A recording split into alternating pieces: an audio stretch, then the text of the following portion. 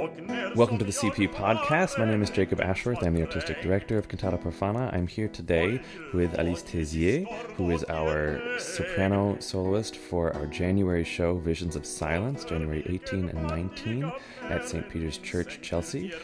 We are doing this fantastic and really fascinating, interesting concert of very meditative and spiritual works from the 17th century, the 19th century, the 20th century. And with me as well is Gleb Kanasevich, our clarinetist and associate artistic director of Cantata Profana this year.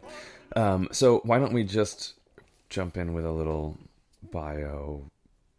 Tell us a bit of who am I, who you are, and how you got here, and what you do and what you like to do.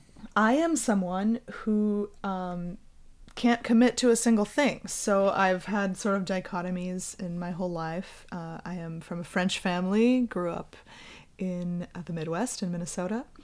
Started playing the piano early, but then added flute and added singing, and the piano sort of fizzled away, but the flute and the singing kept kind of juggling each other, and I wasn't really able to pick one or the other. So I ended up at Oberlin Conservatory, where they kind of don't frown as much as other places on that type of thing.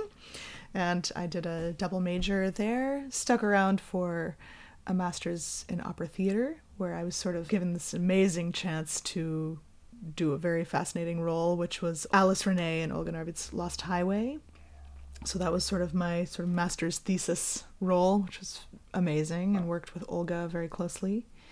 And Oberlin is the type of place that a lot of things open up that you might not have spent a lot of time doing before you come into a conservatory setting. So all the early music activity that was happening there was something that really fascinated me. All the contemporary music activity there is a huge part of the kind of ethos of Oberlin, certainly was at the time that I was there. Very much influenced by the conductor of the Oberlin Contemporary Music Ensemble, Tim Weiss, was a huge mentor for me and continues to be.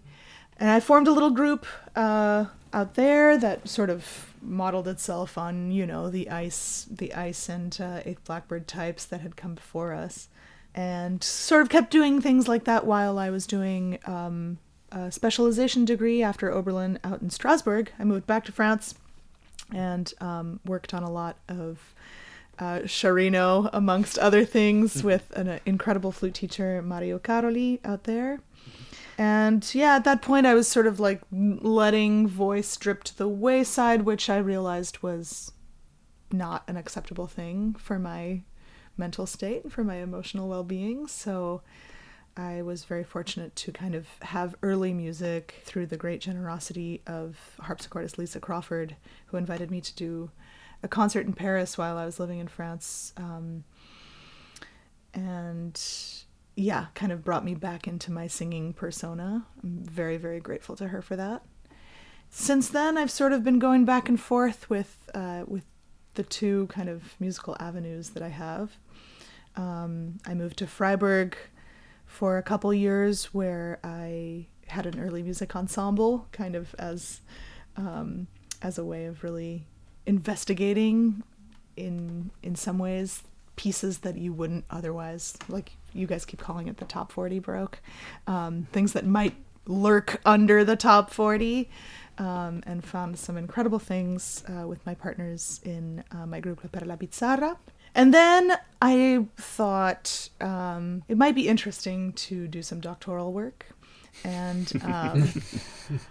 it's way to approach that never-ending academic cycle. But in fact, I was very happy to have had a couple years outside of the university or the conservatory before launching back in. And the place that I ended up was the University of California, San Diego, which is historically, really amazing place for specializing in experimental music and contemporary music, where I worked primarily with Susan Naruki and kind of allowed my voice to mature there, which was really important for me. And also took a bunch of essentially what you can call philosophy courses. And that has really opened up how I think about performing, how I think about singing, how I engage with the world, my priorities in life. And just as I was kind of getting ready to, put my flute down, or at least mostly put my flute down and have mostly a singing career, I got a call from Claire Chase of International Contemporary Ensemble asking if I'd be interested in coming to play with the group. That's a call you don't say no to.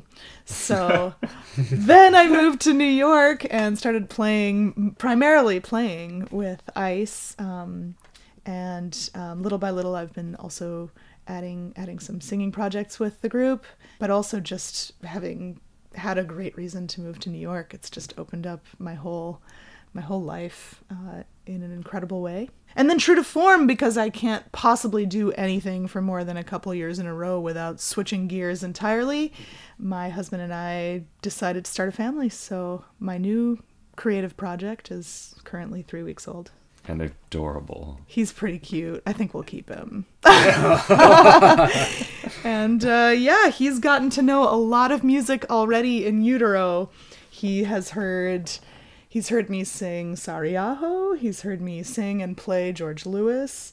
He's heard all sorts of things already. Heard Marula, right? And he's very, very familiar with the Tarquinio Merula lullaby that we'll hear on this concert.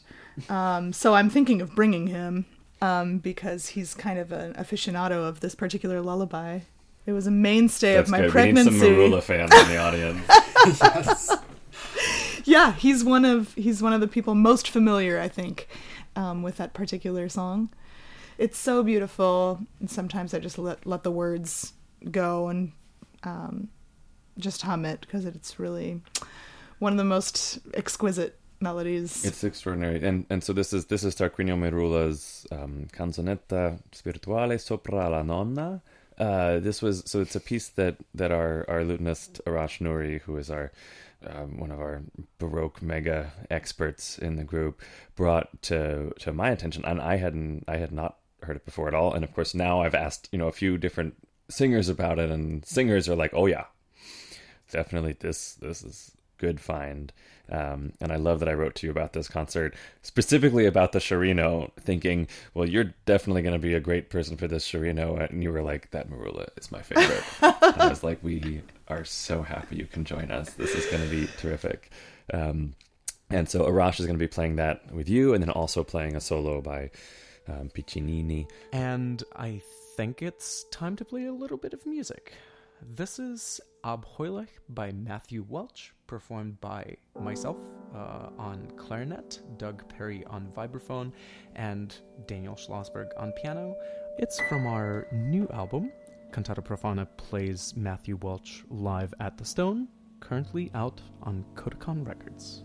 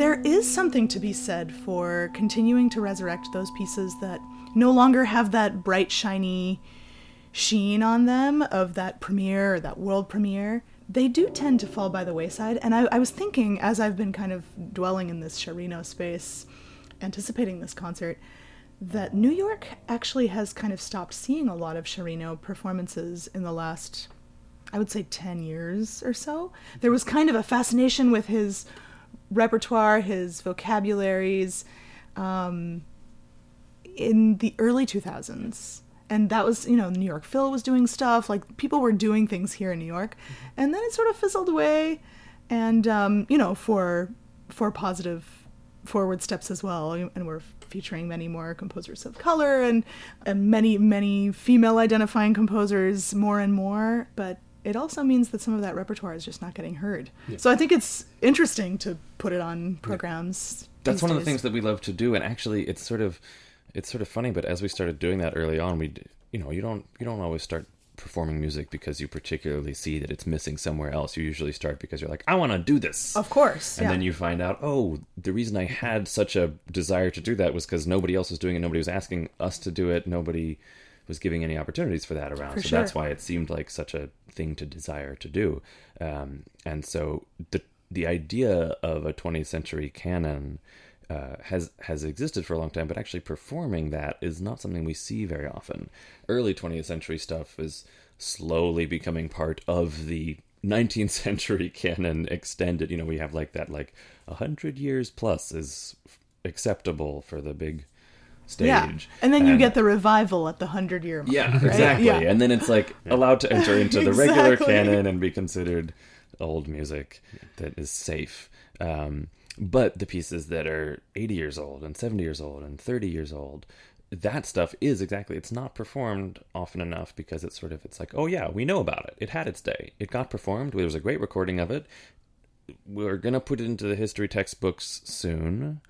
And there's not a sense of but actually that stuff was great.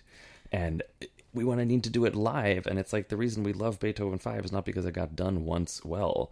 It's because enough people did it that now we know how to really do it and love it, and the audiences go for it. Precisely. Yeah, and I think we're the ones that get to decide in 30, 40 years which of those composers and which of those pieces stay represented on concert programs and not just in the history textbooks. I think we get to create the enthusiasm and energy around which pieces and works go forward, I guess, in history. And I think that's fine. Absolutely. It's an awesome responsibility. Yeah. We're doing Galina Ustvolskaya's Symphony No. 5, which is subtitled Amen. And Ustvolskaya is this absolutely fascinating figure. She's kind of gotten a really bad retelling of her story most of the time, where she's just she was Shostakovich's protege. And that's how we know her. That's how she got famous. And it's a very superficial material relationship. Right. That is based purely on arbitrary presence of octatonic scale and quarter notes. And I feel like that's where the comparison lies. And they were in the same place at the same time, but she is very much her own woman and her own composer. How weird if we were to introduce each other on this podcast as various people's proteges as opposed to our own identities. Yeah. Yeah, exactly. How strange. She's not been performed often here, and part of that I think does come from this sense of it must be just sort of B-rate Shostakovich instead of fascinating and extraordinary composer that she is. And so Gleb and I performed her clarinet trio with Dan Schlossberg down at Spectrum in New York many years ago. Speaking of that performance, here's an excerpt from it. Ustvolskaya's trio, third movement, as played by myself, Jacob, and Dan Schlossberg.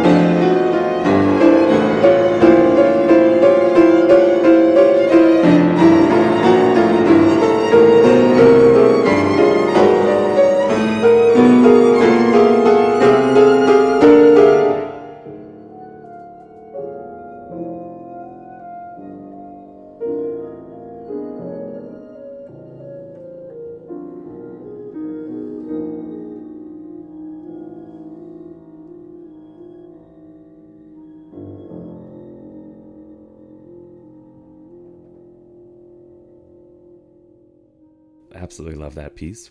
Now we're performing this, which I'll say we actually thought as we were going into it that we were going to be performing 30 years late a New York premiere of this work, which is a hard thing to figure out. It's sort of you have to go into the archives to figure out. We looked around as far as we could and with the publisher and everything, and we thought, wow, it seems like nobody's actually done this. We found out recently that one other person has done it. It takes a small amount away from that New York premiere. It still means, one person in 30 years has programmed this work. Right. What are the chances that even one person at our concert in January will have heard that particular performance whenever that happened? Right. A dozen years ago or whatever. Right. Very low. So for the people who are there, it will be some sort of auditory live premiere, right? Yeah, absolutely. And so the piece is subtitled Amen, and the text is simply the Lord's Prayer, Our Father, Our Father, yeah. which Gleb will be doing in Russian. I think this entire piece is such a surreal convergence of what I know of Soviet culture and just how I've grown up with Christianity being this really ambiguous private thing. I mean, my family didn't impose it on me, and most of them practiced it, very secretly. Then there's this whole spiritual, almost like Tarkovsky element that is, I think, very indicative of that period. And every time I listen to it, just the little Pianti and just like little dyads, it's very rhetorical and it has very specific references, and it makes me think of Bach and what the Soviet life has kind of prescribed Bach to be for them. They have a very interesting relationship Yeah. to Bach throughout for so many of them. Which was kind of leading into the Piccinini toccata. We were thinking about this very top 40 Baroque feeling or something like that. So why do you think that all the Soviet composers were so sort of obsessed with Bach and had very different associations, I think, than we do in the West with him? I think so much of it lies in the enormous amount of tension and release, and it's this continuous tension and release that works itself into a pulse eventually, and it accumulates into something, a prayer-like rhythm. Yeah, I would agree. So the Ustvolskaya is scored for violin, oboe, tuba, trumpet, a speaker who is saying the Lord's Prayer, and the percussion instrument that is used is a what we think of as a Mahler 6 style wooden box, because that was kind of the first time anybody wrote for an instrument like that. She has very specific dimensions for the box and how it is to be built, and she has other works that she also writes for this instrument. It becomes a presence in her works, like I think composition number 2 is the other one that has it. Especially in the 80s, I think it became like a huge central point. A central point, yeah. So do you guys have this instrument? Has somebody built it? Oh, we're going to build it. That's still on the to-do list. Well, there exist a few. I wonder if some of them are Somebody in New York. probably has one. But it for seems sure like there's one in more... LA. I know exactly it's the Ustvolskaya where it is. The Mahler box used for Ustvolskaya is specific specifications. That they used for, I don't remember the title of the piece, but it's like a number of basses. Yeah, that's composition number 2. Yeah. I mean, what's great is the thing, I think what's sort of fun about that piece is, like, if you were to know of somebody, let's say, in LA who has the right instrument for this, there's something that speaks to me of, like, the sparseness and the impoverishment of a country, too, that you've decided to use this instrument, which it would just be a lot cheaper to build it. There's been a long tradition in the 20th century of composers trying to deal with different circumstances that are available to them. This was particularly after, like, World War I, when Stravinsky would write for a small band, and then all these chamber groups even emerged because of mostly financial issues. And I think there's something amazing to just saying, well, I need percussion in this piece. I need something that has a really strong voice. I'm just going to make something up that you can build yourself at home. And when you've been enumerating the instruments in this piece, it reminds me of the final Grisey piece, the 4 songs to Cross the Threshold, which is also one of my favorite works of all time.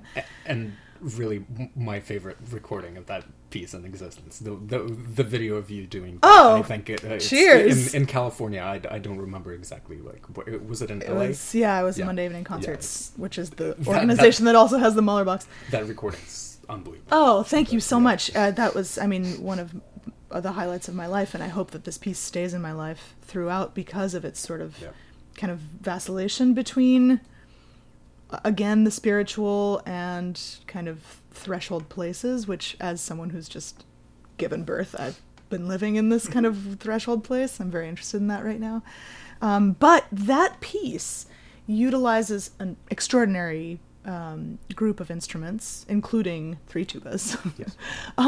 But the solo instruments have this sort of almost angelic quality, like you would imagine on a fresco or on a large painting. You would imagine the angels or the cupids playing those instruments. And those are the trumpet, the saxophone. Also, right. Not in that case. The saxophones are actually in the ensemble. They're not the solo instruments. It's violin, flute, trumpet, and you get these other kind of like very cool. places where they're being reverberated in deeper ways, you know. And I wonder if some of her choices aren't a little bit of that too, that kind of spiritual element that harkens back to a different time, you know, to a time when all of that was much more.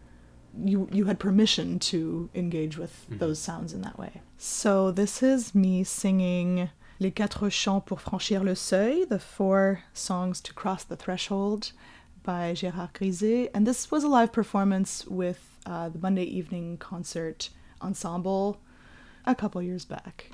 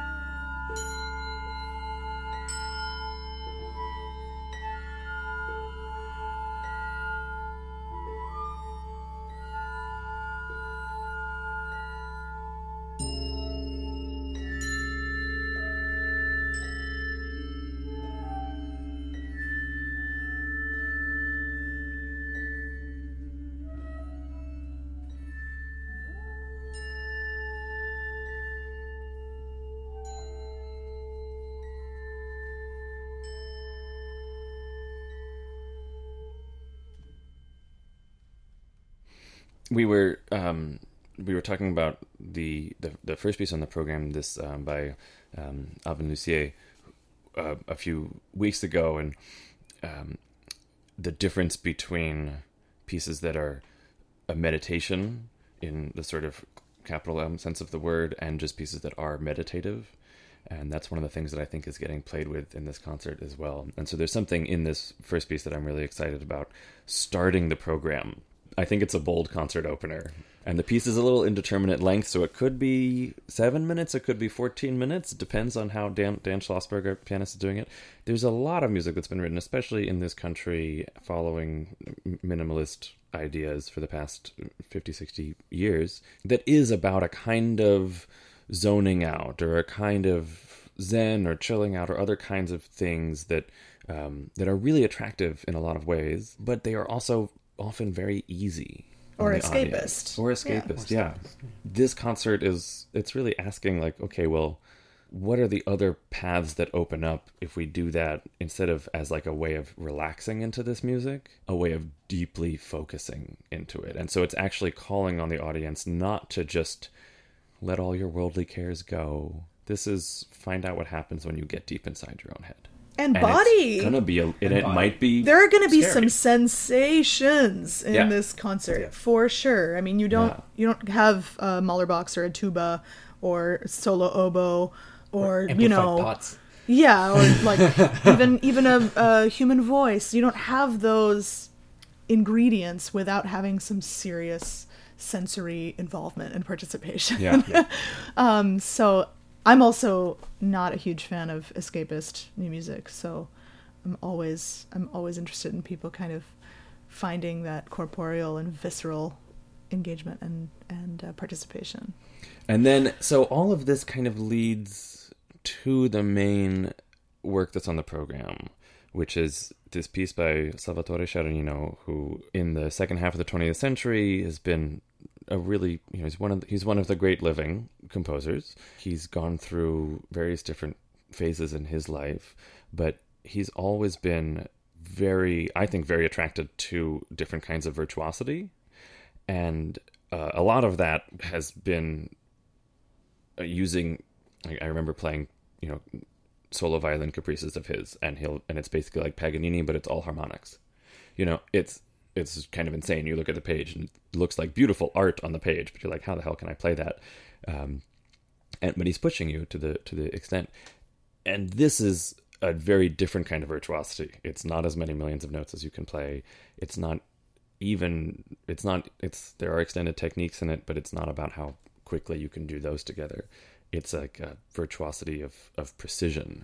Well, this will be the closer of the concert, right? So all of the pieces are sort of building into this space where we enter almost a theatrical realm. In this case, the voice is the voice of this woman who has sort of prophetic visions that come out through floods of words.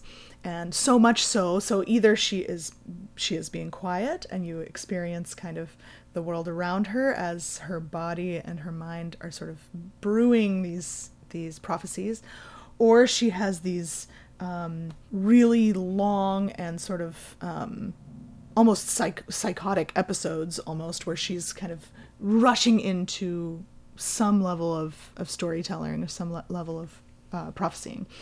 And we have around her these people who are helping to write down what she's saying. All of these things were coming out so fast and so furiously that a single person wouldn't do the trick. So she needed 8 people around her, 4 to be repeating after her and 4 to be writing those things down. So I think in some ways we have a build-up instrumentally of these people attending her. And it's very quiet. There's a lot of anticipation, creaks maybe of chairs or of someone's pen ready to go, building up. And, maybe 7 minutes go by before the first utterance. I think it's about 7 minutes, the anticipation of the first entrance. And this is what Sciarrino excels at. And through his work as a composer, I think. But he allows perception to go all the way to its limit of almost expectation or boredom, and then something happens.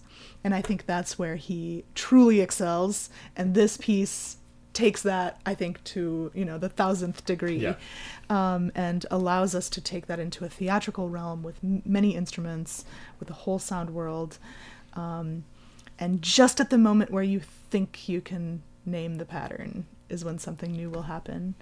And so I think we've built, you guys have built a program that allows the listener to engage with that in a very personal way. Like, everybody will be invited into this moment. So I'm super excited about getting to be that voice. I think that it's sort of like, I feel almost comfortable saying this is maybe the most suspenseful work, in some particular sense, the most suspenseful work that I can think of.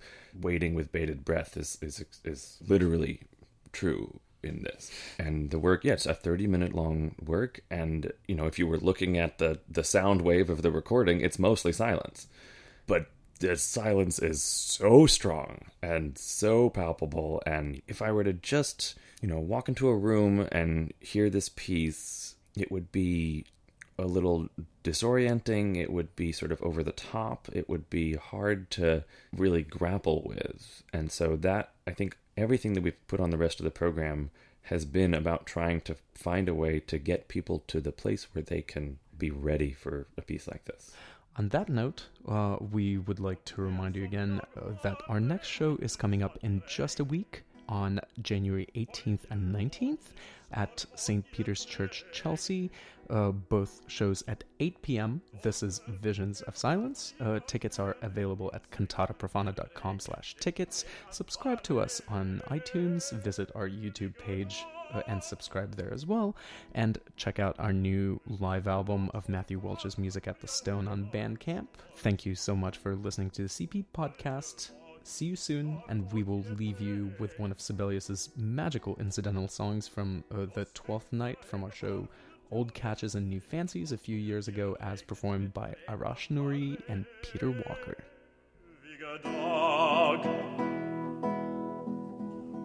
Och då jag fick mig gedeckta viff, håll i lag i storm och i regn, då laddade jag av mitt rumlande liv, för det regnet, det regnar var evige dag. Men när som jag tag mig en myrsa söt, håll i lag i storm och i regn, så hade jag druckit mig full som ett nytt, för det regnet, det regnar var eviga dag. En kort stund redan vår värld höll ut, håll i lag i storm och i regn, men det det som av vårt spel slut, för det regnet, det regnar var eviga dag.